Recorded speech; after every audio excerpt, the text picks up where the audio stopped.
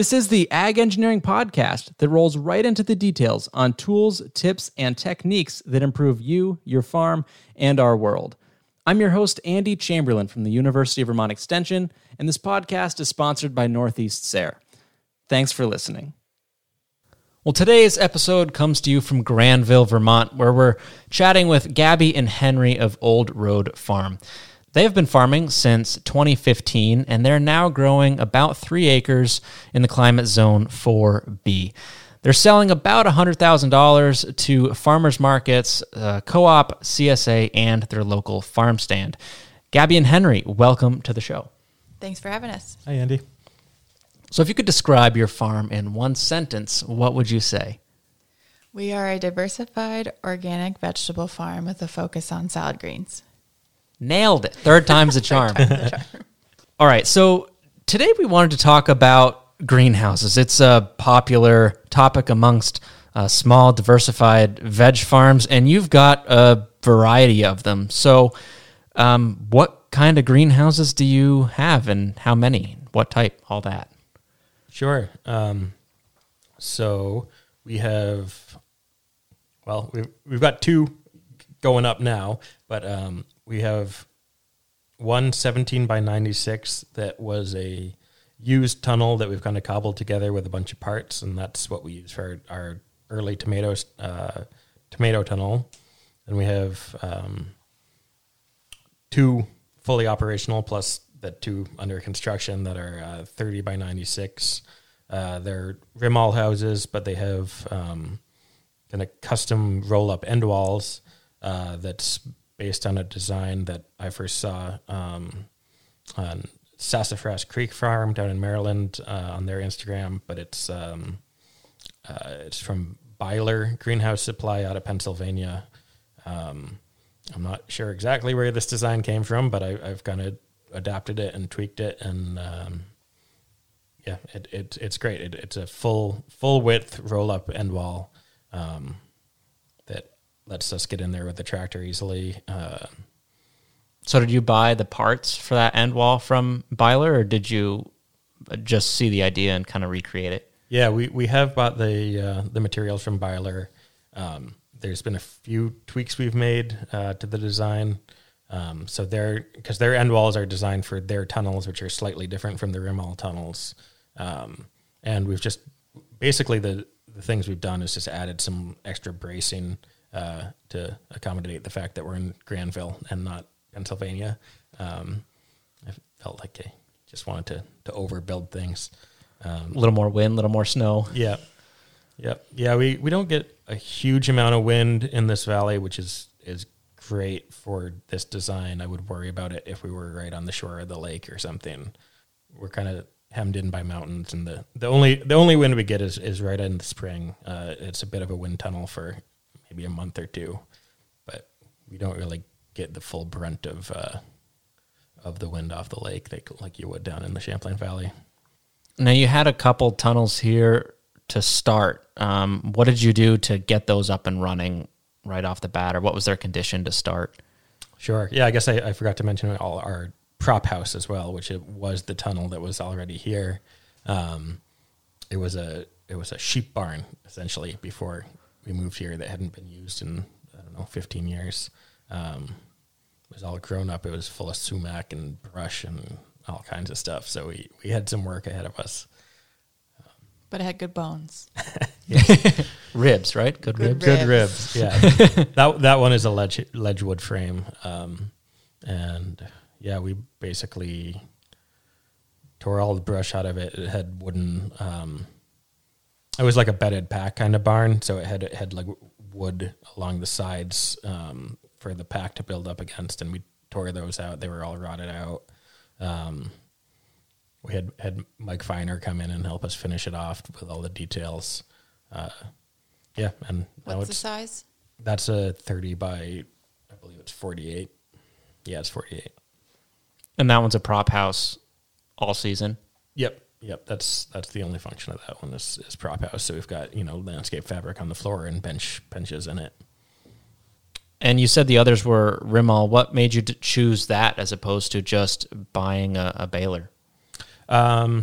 So there's a couple things, and this is from talking to a number of people about this. I've never heard anyone say anything like too bad about the Beiler houses, but they are held together with Tech screws essentially instead of through bolts, which I worry about a little bit. I don't know. I'm sure they're fine. I just wanted to err on the side of caution. I like Rimol's design. It's got through bolts to connect all the bow pieces, but the purlins are held in place without actually drilling through the bows, which is kind of nice. I just felt like they were a good design. They're not cheap, but they're decent, and I like them. So, what made you decide to go with that style end wall? Was it just seeing that post on Instagram and saying, "Wow, that looks sweet"? Yeah. I mean I don't know. I'm just lazy. I kind of hate broad forking. I really did not want to be broad forking 4 30 by 96 greenhouses every time we wanted to flip beds. So I knew I wanted to be able to get a tractor in there. Yeah, this seemed like the best way to do it. There's a handful of designs that people have come up with, but I like that this is full width, and with some of the extra bracing we've added, I feel like it's plenty secure. And Henry's very stubborn. When he gets an idea, he really wants it to work. When we were first looking at roll-up end walls, a lot of people told us not to do it. But Henry was like, I think we can do it. I think we can find a design that works. And I think the main issues that a lot of farmers had with roll-up end walls was just that it was hard to insulate or hard to seal. Hard to seal, yes. Yeah. And yeah, I mean, I think people were concerned that it wouldn't seal, and I think we've come up with a good solution to that. So it's a little hard to describe, but there's square steel tube uprights that kind of guide the roll bar on the outside corners, and the end wall curtain actually can wrap around those and get wiggle wired in place to fully seal it up for the winter. So that's kind of a little design feature that we tweaked, because we do want to get good seal and not have those blow around too much if we do get a windy day. And working on getting a person door. Yep. Yeah, winter access can be a little bit of an issue when there's snow on the ground. It takes a little bit more management than your typical greenhouse, because you kind of got another edge to keep clean instead of just a person door. The fact that we can flip a bed in 5 minutes instead of a couple hours is pretty convenient. Have you thought about how to add a person door to that? Yeah, we were looking into doing one on the side. That was kind of part of our initial design vision, and then it just got a little complicated. And at this point, I think, there's just a little bit more management that needs to happen to keep the roll-up open in the winter. We're going to get some landscape fabric down so it basically doesn't... The issue we were having last winter is that the bottom of the curtain would get frozen into the muck and mud, and then you'd have to chip it out or melt it out somehow. So I think if we can keep that kind of dry and flat right where the curtain comes into the ground, and then as long as we just keep that clear, we should be able to open it up pretty easy. So those are a couple good things to think about for wintertime use. Are there other drawbacks? I mean, why wouldn't somebody want to go with this end wall just in general, even if they're not a tractor-based farm? It seems like really promotes a lot of airflow and easy access. Yeah, I mean, I think the airflow has been a really big secondary benefit to us. In the summer when you have those things all the way open and the end wall and the sides all the way open, it's a totally different environment than it is in a kind of conventional eye tunnel. I think it's a better environment. It like traps a lot less, humidity and excess heat. Whereas in, a standard high tunnel, you're kind of constantly managing that. It provides for us the right amount of shelter, and that has to do with like our crop mix as well. We're growing a lot of like lettuce and stuff that doesn't necessarily want a super hot, humid environment. As far as other Other things that might be a downside. I mean,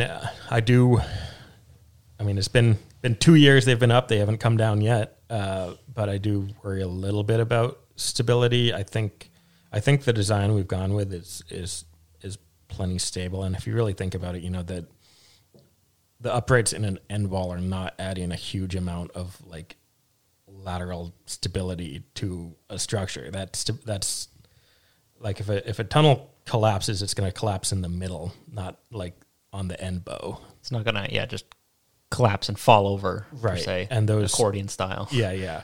And those vertical, 2x4s or whatever you would have in a conventional end wall aren't really going to prevent it from pulling into the middle. That's more something with, cross bracing and wind bracing. And we've really kind of added some extra of that to accommodate the fact that we have these fully open end walls. I think, it works because of our microclimate again as well, because we don't get that whipping wind that you would in a more open environment. Well, what about heating? Yeah, I mean that's also a really good point. If we were trying to heat these for like deep winter production, it would be a challenge for sure. So we kind of envision these as like shoulder season tunnels, and if we were going to put in a tunnel for really late December, January, February kind of growing, I might go with something a little more conventional. So you talked about expanding production into winter greens. Yep. Would you build a different style greenhouse knowing, kind of for that use? Yeah, I think I would for sure. Yeah. What's the shoulder height for your roll-up sides? I believe I think it's like 5 feet. Yeah, we have the extended ground post, so it's it's a 6 foot ground post, 3 feet out of the ground. So it could be like a 5 or 6 foot hip board, but I think ours is about 5 feet. So you're putting up your fourth of the same tunnel, right? Yes. What's the cost of that one you've kind of settled on? Well, it's a lot more this year than it was last year. What is the cost? So last year, I think from Rimol, we paid like 18 or 19,000 for both tunnels, plus like 5,000 from Beiler in additional parts, plus Mike's labor to get them up. And this year it's a lot more.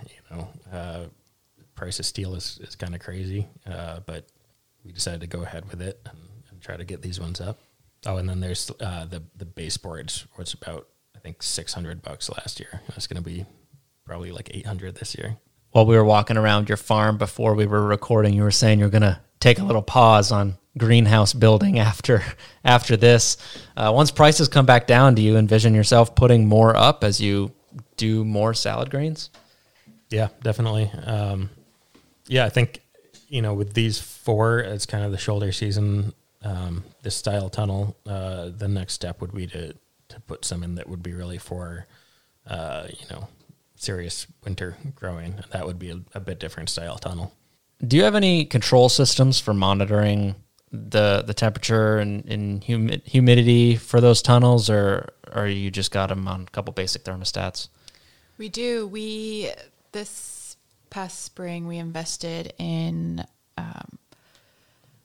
we worked with Robert Arnold from Smart Farm Innovation? Yep. I'm on it. Is that what it's called? I'm on it. Yep. So it records temperature, and also we got the one that records humidity as well, since we do want to focus on salad greens, and moisture is a big issue.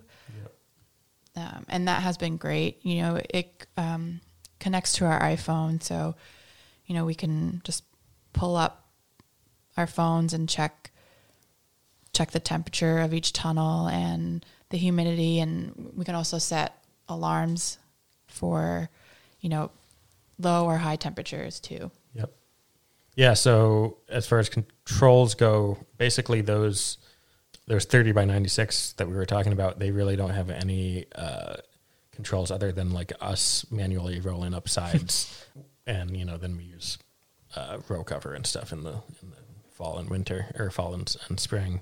Our propagation house, has a heater and HAF fans and an exhaust fan, in addition to just the roll up sides, and that stuff's on thermostats and automatically controlled. And then our little tomato house is just a kind of the same deal, where it's got exhaust fans and a heater in it on a thermostat. But a lot of what we're doing with these, the 30x96 is pretty low tech stuff in terms of our temperature and humidity control. Has the iMonits saved the day for you at any point this year yet, or so far has it just been handy? No, it's definitely saved the day for us. I think especially in the prop house. Yeah. Just on those really hot, sunny days, and you get the alert, you're out in the field, trying to get harvest done or something, and then you get the alert that it's above 90 degrees, and you're like, oh, I should go water in there. Mm-hmm. I should go, roll up the sides, and it's a good reminder that. Yeah, we've really liked the iMonit system. I think, especially first thing in the spring when we've got a lot going on, and there is like a lot of management to control the environment in your tunnels. Being able to look at it with just a glance at your phone is great.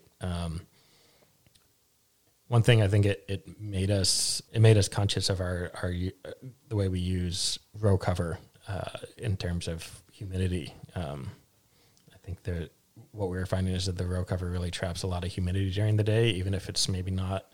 If you're just looking at the temperature, it seems fine in there. But when you're looking at the humidity as well, it's not like an ideal environment for growing lettuce on a kind of sunny day with the row cover on in a tunnel. So we were definitely, I think, pulling row cover on and off more than we would have otherwise, and I felt like it paid off.